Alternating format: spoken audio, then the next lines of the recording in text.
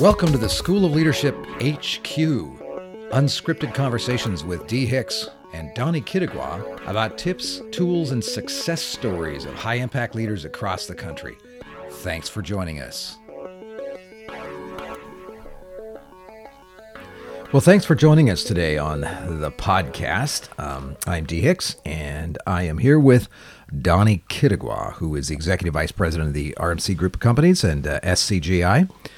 Tell everybody a little bit, if they've not heard one of our podcasts before, what is your job with us? Hi, everyone. I guess I am an adult daycare watcher, keeper. Keeper, that sounds more like a zoo than sitter. A daycare. It is a bit like a zoo sometimes. It is, because people that know us don't really get to see what goes on behind the scenes. They see you up front, all poised and everything, and I get to see the real Dr. D. Which is exactly like it is when everyone else sees me, right? It's exactly like. For example, I'm wearing a red and gray striped beanie today. Yep. And a gray hoodie. Okay. And I'm relaxed, and I am just about ready to break open a bottle of Glenfiddich single malt Scotch whiskey. Probably half the time on our podcasts, I've got Glenfiddich of some sort, except this is an 18-year-old Glenfiddich, which I have had sitting in here for probably 2 years. Anyways, I just want everybody to know that I have a red Solo cup, and it is full of clear liquid and ice. And no, it's not gin. Or it's not vodka. It's not vodka. It's not white rum. Nope, it is water. Wow. Well, that. You know, somebody's got to be sober in the workplace to make sure everything is. Not you. Usually you're not sober. I would never use that word. Not that you have alcohol in your body, but no. You're just not a sober guy. So anyways, it's not gin. And so here's a riddle for you. Okay, what's the riddle of the day? What rhymes with Tuesday? I don't know. What rhymes with Tuesday? Gin. There you go. I'll drink that. Cheers. There you go. What rhymes with Wednesday? Glenfiddich. So getting back to your question, my job. So what's your, seriously though, what's your job? We're now 4 minutes into this podcast and we haven't said anything worthwhile. What is your actual job specifically with SCGI and then with the other companies as well, but specifically with SCGI? I'm still trying to figure it out. I do an array. Put an R in there, actually. Keep the company growing because growing. In the first, you've been around full-time with us on this team for 9 years. 9 years. Yeah. And we saw, as a result of your work, a dramatic growth right away, and we've been growing ever since. So that's part of what you do. Don't keep us going, you keep us growing. Yeah, and you know, I think I've had 3 promotions or 3 changes in my job title since I started working out for you. As a practice manager. Yep. And the way we organize this research firm, we organize it. What we do with our research is we consult with people. So we look on the outside like a consulting firm, but on the inside like a research firm. But we're organized like a law firm. So figure that one out, which means that there are sections within the company that are called practices. And Donnie started off as the practice manager for a specific arena, and that had to do with talent development and recruitment. And then you went from that, and then you were over 2 practices, and then you went from that. What was the next step? Chief of operations. No, operations director. Oh, director of operations. Right. And then from there, chief of operations. Yeah, chief operations officer, COO. And as soon as that happened, you did that over more than one company. Then you started spreading your wings, and so it was over the group. And then when we signed on as business partners, my title changed to executive vice president and COO. That's right. Executive Vice President and Chief Operations Officer over the RMC Group of Companies. And most of you are probably listening to this because you know us through one of those companies, which is called SCGI, the oldest of the companies. It stands for the Stewart Consulting Group Incorporated. Started that about 30-some years ago. For the record, I didn't start 30-some years ago because, as you know. 26. Correct. Yeah. In dog years. It's called Oil of Delay. Oil of Delay. Yeah. I am Chamorro, which is Guamanian, which is the little tiny island out in the South Pacific. Ocean, which is actually Guam, which is actually the biggest island out of all the islands Out of all the Marianas in Micronesia. in Micronesia. Is there a Macronesia? I've always wondered that. No, there's not Micronesia. So you are of the of Chamorro descent. Correct. That's why whenever you leave, you always say "See you, Chamorro." No. I say that to you. See you, Chamorro. Something like that. There was a, what was the name of that play where Annie? Oklahoma? No, Annie. No. Chamorro. Chamorro. I love you. That will not get edited out. That was actually funny. I've never heard you say that before. So Actually, you've got I a could voice. play Annie because I have, You have the red, curly hair. Well, I don't have red hair, but I have curly hair. You know, I could be the Chamorro version of Annie. You could just put little weird eye things on you, like in the cartoon. Yeah. That was a weird cartoon. Comic strips, and I remember reading comic strips when I was a kid on the Sunday. What are paper. those? Yeah. It's my favorite part of the paper. And then I would go from, here's my world as a kid. I would go from the comic strips to the front page to the want ads, and I would look for cars, trucks, horses, motorcycles in the want ads. And that was about it. So that was I might your... do sports if my beloved Minnesota Vikings were playing. I would try to figure them out. I love Seriously? them. Oh, as I was growing up, they were my favorite team. They were my favorite team. And then So that was your version and then I of... became a man, and now I'm a Seahawks fan. So that was your version of, like, surfing the internet? Yeah. Yeah, that was surfing. Yeah, we surfed with our fingers, and we turned the pages on the newspapers. Remember that back in the day? And Yeah. I loved the smell and the sound of a newspaper. So I thought it was really Pinterest, Craigslist, Angie's List, Yeah. There were no lists. Facebook, There were no lists back in the day. YouTube.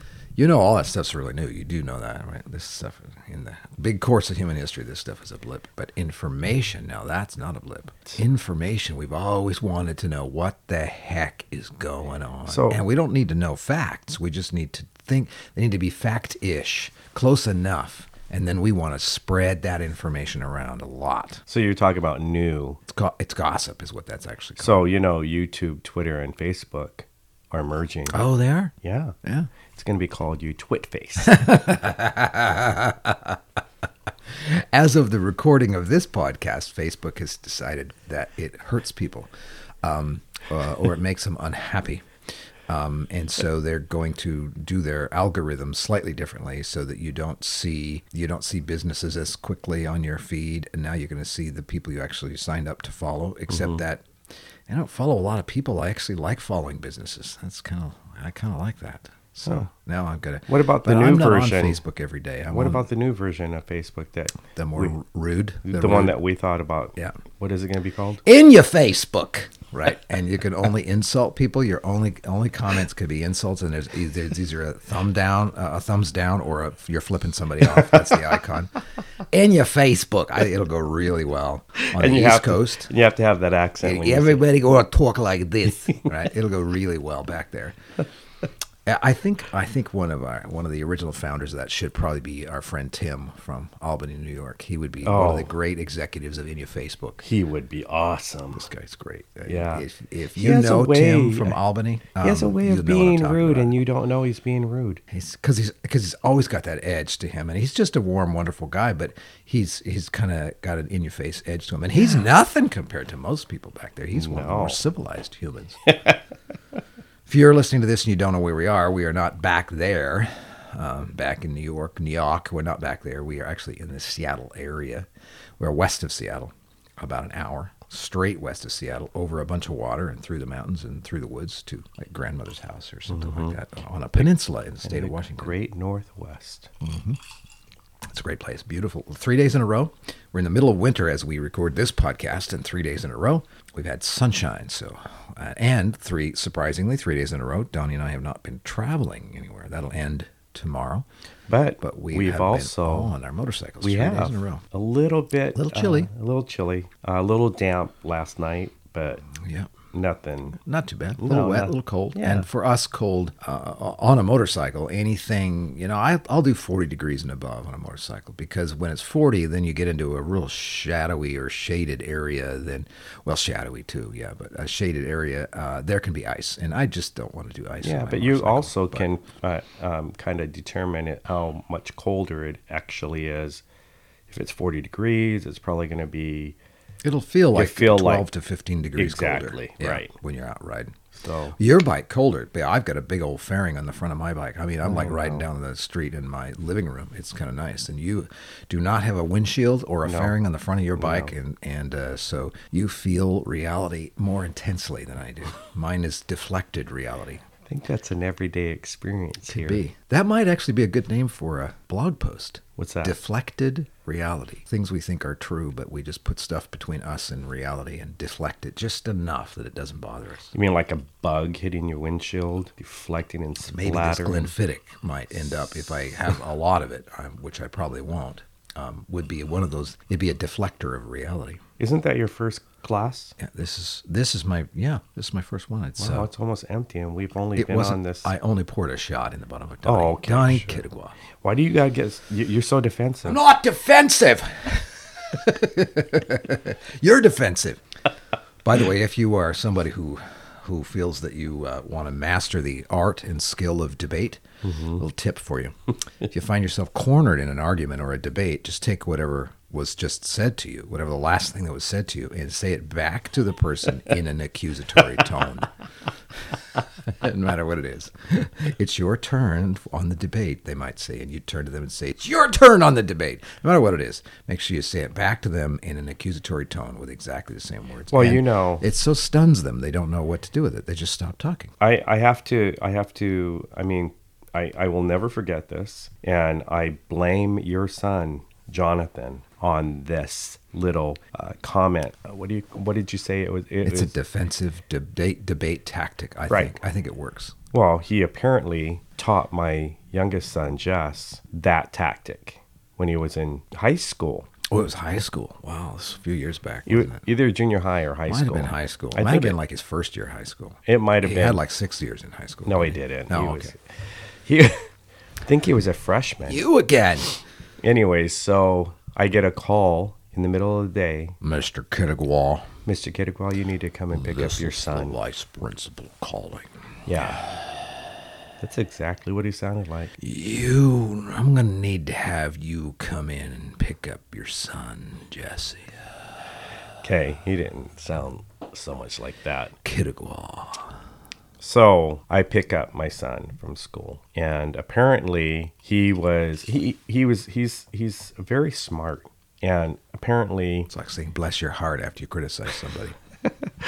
Bless his heart. He answers questions out loud. If the teacher is asking questions, he will have the answer and he'll yell it out. He doesn't raise his hand. He doesn't in the raise his classic hand style and expect to be called upon. He just blurts it out before the question is over. Right. Before the question's even finished. And I get wonder who else in this room, in our little studio here, I wonder who else does that.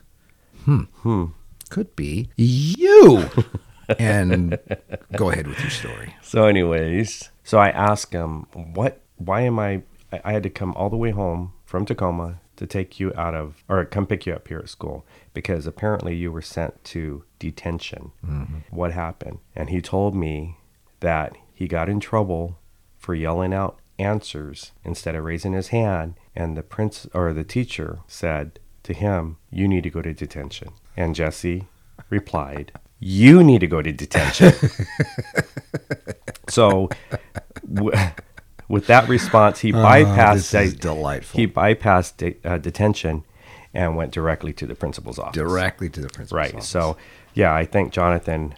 They didn't beat kids when he was in school, did they? I mean, he's been out for a couple of years. No. He's been out for 6-7 years. Yeah, but he wasn't in Catholic school, with the ruler. When I was in school, they just beat you. With the ruler or they had a big old stick, and it's called the Board of Education. Hanging on the vice principal's wall is a big old stick. It looked like a half of an oar. and it has holes drilled in it so it would create welts on you, and Exactly. a leather strap around the bottom of it so the vice principal could get a good grip and Right. it wouldn't slip out of his hand and break something. But he just beat people with We it. used to call those things. They would leave waffle asses. Waffle ass, yeah, Or yeah, Swiss cheese. yeah. Mm-hmm. I mean, Yeah. And They he'd hurt. tell you how many, not that I ever got that. In fact, one time I was called down to the vice principal's office when I think I was a freshman at this point in time, because I was in close proximity to something. And I remember very, very, very clearly him being angry with me for being around something some other kids were doing, and saying to me, and taking this board off the wall and holding it, and it's wrapping the strap and saying that he would use that on me. And I remember losing my temper, which I did from time to time as a kid. no. Yeah, like 4 or 5 times a day. I did not have control of my temper like I do now. But I remember just getting furious with him when he waved that thing in front of me and threatened to use it on me. And I said, I will yank that out of your hand and use it on you, or something like that. And he was, at that point, about my height. And I was not huge, but he was not big either. And I remember him looking at me and blinking, and that was the first time I'd ever looked really, really into his eyes. It was large high school, but it's the first time I'd ever looked really into his eyes. And he looked at me and he had these fuzzy eyebrows. And my clearest memory of that moment was, your glasses are really dirty. Then I don't remember anything else. I blacked out after that. But So is that where you got the nickname Chuck? Chuck? Yeah. For what? Chuck Norris? Oh, no. Yeah, Chuck Norris. I don't think he had risen to fame by then. Oh. This was before Chuck Norris. So that reminds me of that where you threatened your teacher, or was it the teacher or the principal? Vice principal. Principal. It wasn't so much of a threat as a promise. Right, but so that reminds me of how I used to discipline my kids back in the day. You know, I Statute of limitations have only run out. I so only you could tell these disciplined stories. my kids because that's how I was taught as growing up as a kid, and I remember using the belt on my oldest son Andrew, who, by the way, is the the creative director for Rottweiler Motorcycle Company. RMCO.us. Yeah, Just and in case, go ahead. he Use your thumbs. Go ahead. Go there right now and look at the site while you're listening. so he was misbehaving. I mean, he's a grown kid at this time. I think he's probably about 11. No, he's probably 13 or Oh, yeah. 14. Oh, wow. That's big You know, difference. he was already Big difference. he was already outgrowing me. Yeah. Of course, that's not a lot to accomplish. You're a little guy. You're a pocket person. We'll pick you up and just swing you around and just stroke your curly hair. You're I am Donnie you're Quitugua. gonna edit that part out. You think so? Anyway, so I went to go spank him. Little fella. I went to go spank him with the belt, and he grabbed the belt like he was Jackie Chan. I can picture this. Whack! He grabbed it, and looked at you. and then he pulled it, and I was like shocked, and I was like almost like what was that Oops. old time? What was that old show with Dave Carradine, Kung Fu? Oh, And I grasshopper. said, when he did that, I looked at time for you to leave. it's time for you to grasshopper. leave. When he did that, I was like, oh my God, I cannot use the belt anymore. What was that called? Kung Fu. It was called Kung Fu, Yeah, and the character's name was Kwai Cheng Kane, Mm. and he was about as white. Why couldn't they find an Asian man to play that role? And Who? instead Instead they of found a Dave? guy who was as white as snow. Well, they're David not dark. Carradine. They're not dark, He's about as white as you get. but I they mean, he is like- Asians he's like have carry a porcelain type skin. Yeah, but it's his features, his ethnicity. They just didn't have this understanding that there were actually really good actors out who just happened to be Asian who could play that role. How weird is that? I know. mean, a lot of folks did that back. Was in the day. Jackie Chan not even available back Oh, then? Jackie Chan was not available. I don't want to fight. I don't want to fight. I love his movies. You have a lot of editing to do. 'Cause some of the stuff But you're we're doing. just going to release this right away. And Okay. there won't be All much right. editing to it at all. So I mean, let's get going here. We've already spent like 40 minutes. Maybe. According to this, we spent 22 minutes and 41 seconds. Oh, it just seems so long. I guess that's what it's like working for you. So what should we talk about today? What should we talk about in this podcast? How about your drinking problem? Hey, it's not a problem. I'm really good at it. If I could light up a cigar, that was my glass hitting the coaster. Yeah. Right there. If you And could by light the up a way, cigar, like you mean a $60 cigar? like if I could light up a cigar, should it's we one of inform those everybody? $60 cigars and Yeah. smoke it while we're having this, because we're inside of this really nice office/studio in the showroom and all this, and so I just kind of Yeah, you'll set the fire Cigars alarm and liquor. off, and then we'll get the when we're in different locations. we'll get the we can do Bremerton this. Fire Department, the BFD. Isn't that funny? Bremerton is the town that serves this area where we are, the fire department that serves the area where we are right now. And on the back of their fire trucks, just the three letters BFD. Like, how out of touch are you? How clueless are you to put that on the back? We are in Bremerton. Just the BFD. There's Bellingham Fire Department, Yep, too. and they're BFD up there too. Bellevue Fire Department. Boston Fire Department. Yeah. Bothell, What a weird word. Burien. Bothell, Burien Fire Department. Seattle Fire Department. The B is silent. Anyways, let's talk about All right.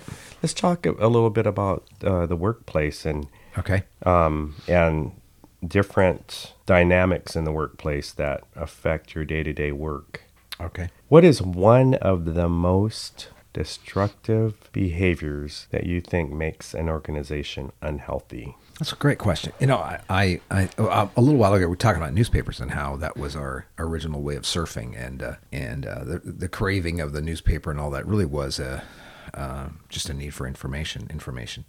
So I think the motive behind this thing we'll talk about coming up here is it starts probably okay. It probably starts as a good motive. I want to know what's going on. I want to figure things out. I want information. But then it starts to turn around a little bit. And no matter how hard we practice not doing this thing, it will always remain a challenge because of our need to know what's going on, and also our desire to not experience discomfort. So put those two together. I want to know what's going on. I don't want to be uncomfortable, and that's going to create a behavior that we have seen in really unhealthy organizations, and I like to call it triangulation. So I think that, to answer your question, I think that is the single most destructive behavior in any organization. It'll take that organization down big time. So why do you say that? What do you have? I mean, what kind of an example, or do you have examples of that? Okay, so triangulation is if I have a problem with you and I don't talk to you about it, I go to somebody else and talk about it. That's triangulation at its most basic level. That's what that is. You mean, but you do that every day here. I actually just stand out in the middle of a crowd and just start shouting. So that's not so much triangulation as it is, preaching or something like that. Because I've already said it to you 100 times. And then I say, whatever, and then I go out and say it to somebody else. That's probably the case. But in an organization, seriously though, when jesting aside, when we get frustrated in an organization because we come to work with our best intentions, most of us, and try to engage with our passions and try to get stuff done and do so in the easiest possible way. When we get a little frustrated, the natural tendency for us is to not talk directly to the person with whom we're frustrated because we haven't taken time to really think through what it is we're frustrated about. So instead, we select someone, and it happens so quickly that we don't probably even understand how we're selecting that person, but we select someone to vent with about the person we're frustrated about. So that's what creates the triangle. Instead of me talking to you, I'd go talk to Biff over here about you. And what that does is it erodes trust. It reinforces the thoughts that I have about you, and I also in effect lie to Biff when I talk to him about you. So it is a really, really, really destructive behavior. So why do you think people triangulate? I mean, because most people don't think they're even triangulating, or they don't even know that they are triangulating. I think, and I've done it. I think we get frustrated and we don't know. First of all, we don't know how to talk directly to the person we're frustrated with. There might be some power differential there of some sort, meaning they have more experience, or they are the boss, or they have a more powerful personality. Whatever it looks like, there's some sort of power differential. And we do a really rapid cost-benefit analysis. It's flawed, but we think it's just not worth it to talk directly to the person. They'll never change. They won't understand, or they'll fight back, or that it's just not worth it. So our frustration is at a level where we still have to feel like we have to do something about it. So we go to another person to talk. Now we lie to ourselves, I think, a little bit about about why we're going to another person. I think I would lie to myself a little bit. I'd trick myself. My main reason is because I just want to feel better. And the actual reason, the presented reason is, as I might say, I need a little feedback, or I just want to vent, or need some perspective. What was Donnie thinking? Or I don't know what to do, or that kind of thing. Those are all thinly veiled justifications for why I triangulate. I triangulate simply because I'm pissed off and I want to feel better. So I personally don't think that I triangulate or that I have ever triangulated. And I think because I am a direct communicator, do you think that is a solution to avoiding triangulation, is to use direct communication? I think that is the exact opposite. It is maybe even if you think of it proactively, the antidote to triangulation. And you are correct. You do not triangulate. You are a very direct communicator. If you have a question, even on a low level, just have a question, you go right to the source. I know, but sometimes my direct communication can come across as being aggressive or abrasive or real frank, and I don't know. So that's another issue. That, I mean, when we communicate directly with people, we don't want to communicate directly in such a way that it creates more of a conflict than we need to have. Conflict is in and of itself not bad, but we don't want to layer a candy coating of extra drama over the top of it, based purely on how we actually communicate with people. So direct communication needs to be humble and curious, but it needs to be direct. Mm-hmm. If you communicate or I communicate directly and it's rude or it is perceived as an attack by the other person, and because it is an attack, then it just creates extra problems. Mm-hmm. So you want to be able to find that sweet spot, and you've gotten really quite good at this over the years. I've watched you develop in this regard, so that you can communicate directly with people. You don't waste any time. Mm-hmm. You go directly to the person about what you see and what you hear and what you need to know. And there's not as much, there's not layers of drama over the top of it, or anger or frustration. It's just very direct. Mm-hmm.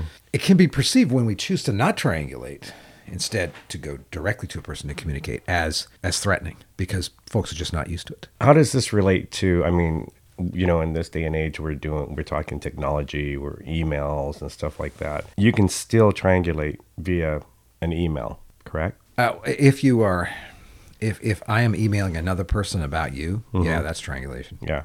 If I'm texting another person about you, that's triangulation, definitely. So, but you can delete it. You can delete the message. You can't. But that's not the problem. The fact that the message exists out in the space, in the interdigital webby space, but it has to be discoverable. It's triangulation. That the reason discover this.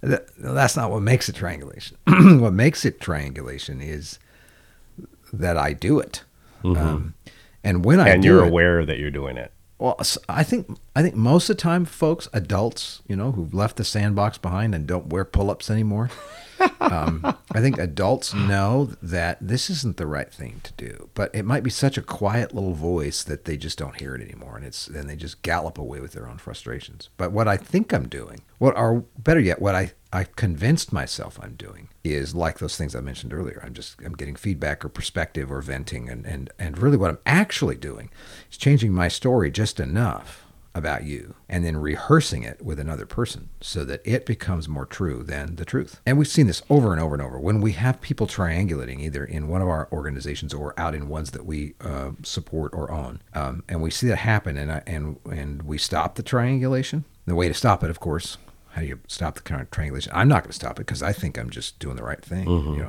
You're not going to stop it because you don't even know what's going on yet. All right, I'm triangulating about you. I go to Biff over here. Biff's the one who has to stop the triangulation. So if you're listening and you're one of these people to whom people go with their gossip, their triangulation, their frustration, their venting about other people, it's on you to stop it. And it's hard to do because it's sometimes very interesting to hear. But the way to stop it is to literally interrupt me when I come to you about Donnie or about some other person. Interrupt me. Say, wait, put your hand up. Wait, have you talked with him about this directly? And I'll come up with some obfuscation about why and what and when, and I will make a big foggy statement, and then you just interrupt me again. Wait. You need to go talk directly with Donnie about this. What else could we talk about? And change the topic. So, because if you allow me to continue to talk with you, I am going to rehearse what I thought so that it becomes more and more true every time I say it with emotion and passion. And I will lie. I will edit. I will highlight some things and completely leave other things out of the story. That's called lying, right? And it's fiction. I'm giving you a work of fiction that's close enough to reality that you'll believe it. But so the more I say it, the more I believe it. And then the second thing happens is that that Biff will start to believe it, even a little bit of it. And so it is toxic, toxic, toxic. It's like me coming up to you and saying, I think I've got the flu. And then I sneeze in your face. Right? Nobody would allow that to happen, but we allow triangulation to happen. It's just like that. So that's interesting that you said if we allow a person to triangulate, they are in a sense rehearsing. So that is an ingredient to drama. Oh yeah, it is. I think triangulation is probably it's probably the way we create drama in the workplace. Drama is a substitute for significance, and so people who are bored and not engaged in something significant, or for whom significance is way too painful, love drama, and so we love to create drama. And triangulation is how we start to foster an audience. It's like we have a little traveling show. We're going to go around, we'll triangulate, and then triangulate with somebody else, and then with somebody else, and we've got an audience of 3 who are paying to watch this theater. They're paying with their time to watch this theater that's going on, and I whip it up, and then they might have a story. They might be a person from the audience who tosses in well, what about? And then I add that to the story. That's drama. Destructive. It is. So that leads me to another question, because you had mentioned that you had seen me getting better and better at my direct communication, or you observed me. Right. Let's talk about the OIC. As a way of communicating directly. Correct. Okay. Yeah. And by the way, your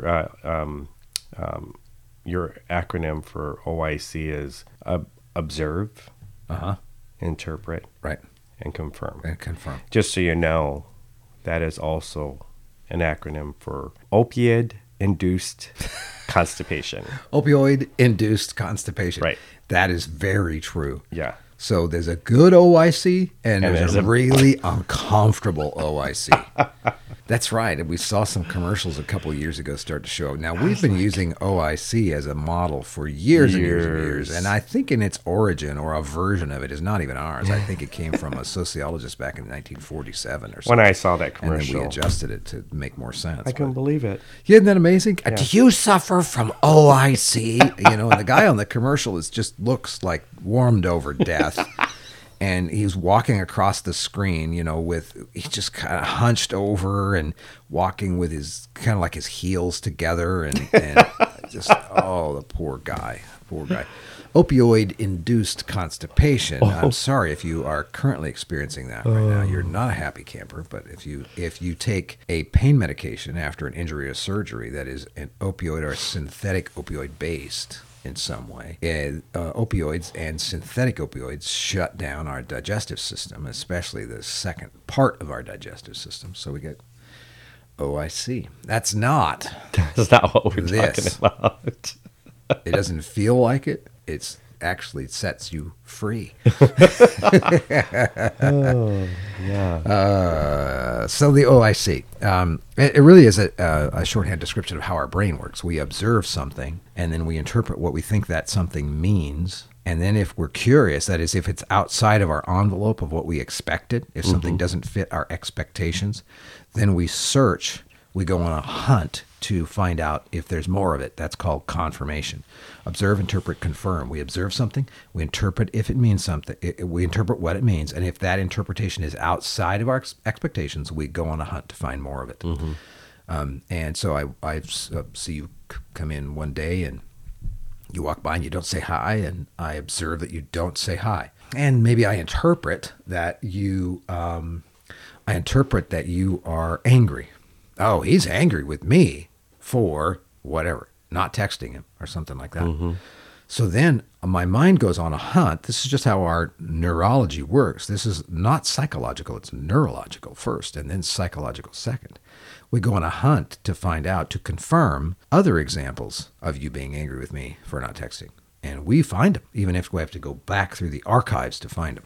That's a loop we go through, OIC. Or what we can do is use that same mental model, that same tool, to approach someone directly. and tell them what we have observed. And that's just the specific behavior. Very, very specific. Here's the behavior that I observed. Can you interpret that behavior for me? And then that breaks down that C part. You get to confirm it for me. It would sound like this. Hey, Donnie, I noticed you came in and didn't say good morning to me. Could you tell me what that means? And then you would probably say, oh, I was in a hurry. I have a phone call to make and I was 5 minutes late. I go, oh, okay, that's what that means. Or it could mean, yeah, I was a little pissed off at you for not texting me. And I go, oh, okay, let's talk about that. Okay, it's that straightforward. But the O is an observed behavior. I'm describing what I have seen on the outside of you and asking you to tell me what's on the inside of you instead of doing that thing myself. And our brains are so fast that we do glue those two together pretty quickly. We glue the O and the I together. I observe you walk in and don't say anything. I interpret it means you're pissed. And so that's what I think. I just think, oh, Donnie's pissed. Okay. Mm-hmm. Donnie's angry about something. When in fact, all I really saw was the observed behavior. All I really saw was you walk by my office door and down the hallway and not say anything. That's all I have. That's all I have. So that's what I bring to you. Hey, you walk by the office door and didn't say anything. See, like that. So when we are... You know what would be funny is if I confirmed to you that I had OIC.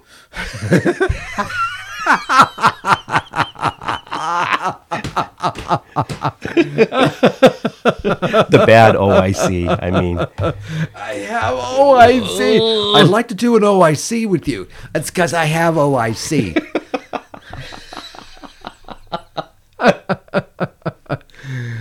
Oh, pity the fool.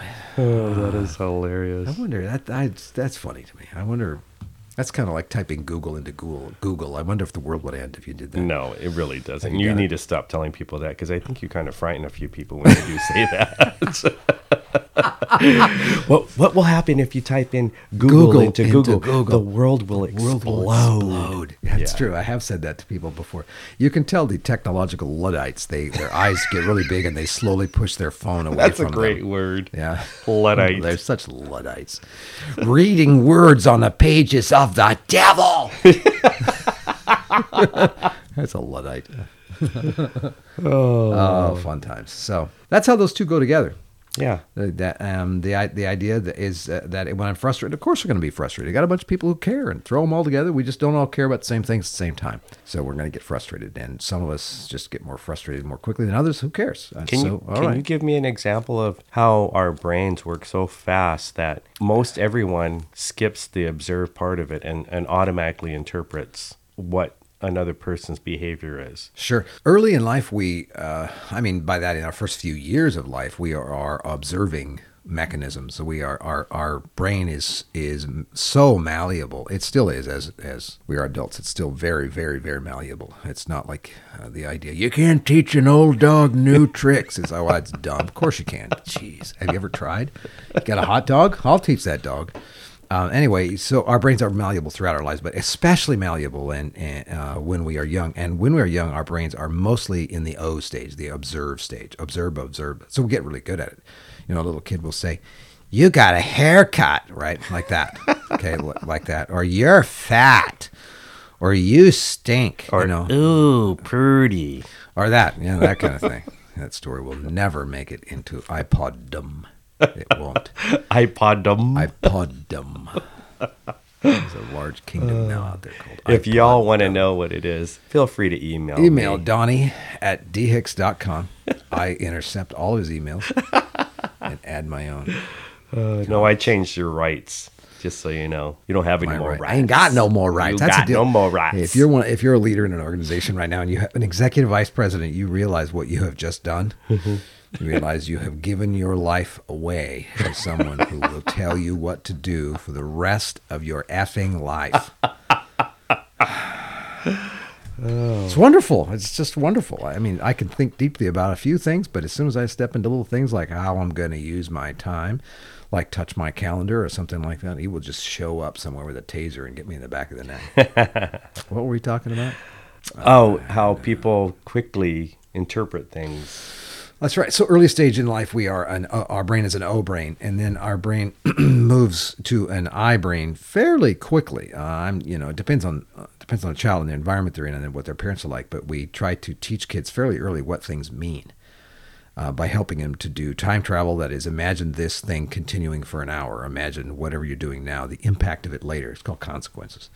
And so we try to teach kids that. That's also quickly connected to the idea of interpretation. That's the I in the OIC model. So our brains shift to becoming interpretive machines, so to speak. We're not machines, but you get my idea. And so we get really, really, really, really good at interpreting. And we actually stop observing. One of the more challenging things of life as an adult is to slow down enough to just notice what's going on around you. I mean, even notice your own body, even notice when your own heart rate goes up and down. Notice when you've simple things like whether you have energy or not, whether you're awake or not, whether you are feeling anxious or not, or feeling happy or not. Just notice that stuff. We're not so good at that as adults as we used to be as children. But we're very, very good at taking 2 or 3 data points and filling in the gaps. And when we do that, we're really, really sure of what we've seen. And most of the time we do that because our brain is just, it's a survival mechanism. And what it needs to do is to interpret the world around it close enough to reality so it can get by. That way we get really, really, really good at interpreting. I only need 1 or 2 data points from you to come up with an interpretation that's close enough to reality for me to function. It doesn't have to actually be reality. And then couple that with the fact that sometimes reality is an unpleasant thing, and so we prefer to interpret reality differently. We get shorthand is we get really, really, really good at interpreting reality, and good as defined as close enough so that we are able to survive. And it's fascinating. We'll save that for another podcast where we talk about the 3 systems in the human brain: the survival system and the habit system and the goal system. But the survival system causes us to, for this point in our conversation, get really, really good at the I in the OIC. And then the C part of our brain is the curious part. It's I got to confirm that. If there's something that bothers us, our brain will quickly go looking for patterns that are like that and reinforce those patterns. Got it. That makes a lot of sense. There we have it. So that looks like that's a good 45 minutes of just jabbering on and jabbering on and jabbering on. And now I have come to the bottom of my Glenfiddich drink. Yep. The ice has melted. I had a little bit of ice in there because I'm a fan of scotch with just a little bit of ice, not much, like a block or 2, a little chunk or 2 of ice. And you're close to the bottom of your solo cup of water. I think I'll refill it with gin and tonic. So what's your favorite gin? My favorite gin is Uncle Val's Botanical. Uncle Val's Botanical. If I'm correct, that's from a distillery in Bend, Oregon, where a friend Lynn lives. Oh, yeah. She doesn't live at the distillery, but man, I would if I lived down there. That is Uncle Val's. We don't know that. Botanical. She is a pretty happy person. She is. She's always happy. Pretty happy. Very easygoing, very laid back. She's intense internally, but calm externally. Exactly. She's like a duck. She's put together. She's a duck. She's put together, though. But I'm sure she's a Scotch person. She's like a Lafroig. Yeah, but or a Lagavulin. But she probably leads us on to believe that she is. But when she's living in Bend, Oregon at the distillery. At Uncle Val's distillery. She probably likes the gin. She probably does. Just remember. Gin makes you sin. And what rhymes with Tuesday? Gin. Okay. Anyway, no gin was consumed. Okay, well, I'm going to head out of here. Hey, thanks for this conversation. Hey, thank you very much for joining us. I know this was 45 minutes of your life you'll never get back. Maybe you were mowing the lawn or vacuuming or rolling your eyes or driving or something like that. But hey, you got ideas? You got something you'd like to hear us talk about? You'd like to hear us talk about some of the research we've done, or you're curious about how specific problems can be solved in the organization you might be a part of? Drop Donnie an email, and that is Donnie, DONNIE, at dhicks.com, and that's DEHICKS.com. That's his email. Drop it there. And it's Donnie. It's Donnie with 1 E. Donnie with 1 E. Just like D is with 1 E. Mess with people along that. People can't get my We first have other name. stories to They tell. just can't get my first name. We can't get it right. They can't get your name right. They can't get my name right. Just can't. Let's talk about that on one of our podcasts. We will. That's just fun. That's fun. It's just such fun stuff. Okay. What a deal. So that's how it is. I'm not sure how you're consuming this podcast. If you see it on our website and there's a place for a comment, keep your comments to yourself. See you later, everyone. Thanks. Bye. Thanks for listening to HQ from the School of Leadership. For more, check out dhicks.com. That's DEHICKS.com, where you'll find other podcasts, resources, and books to help you on your way. Have a great day.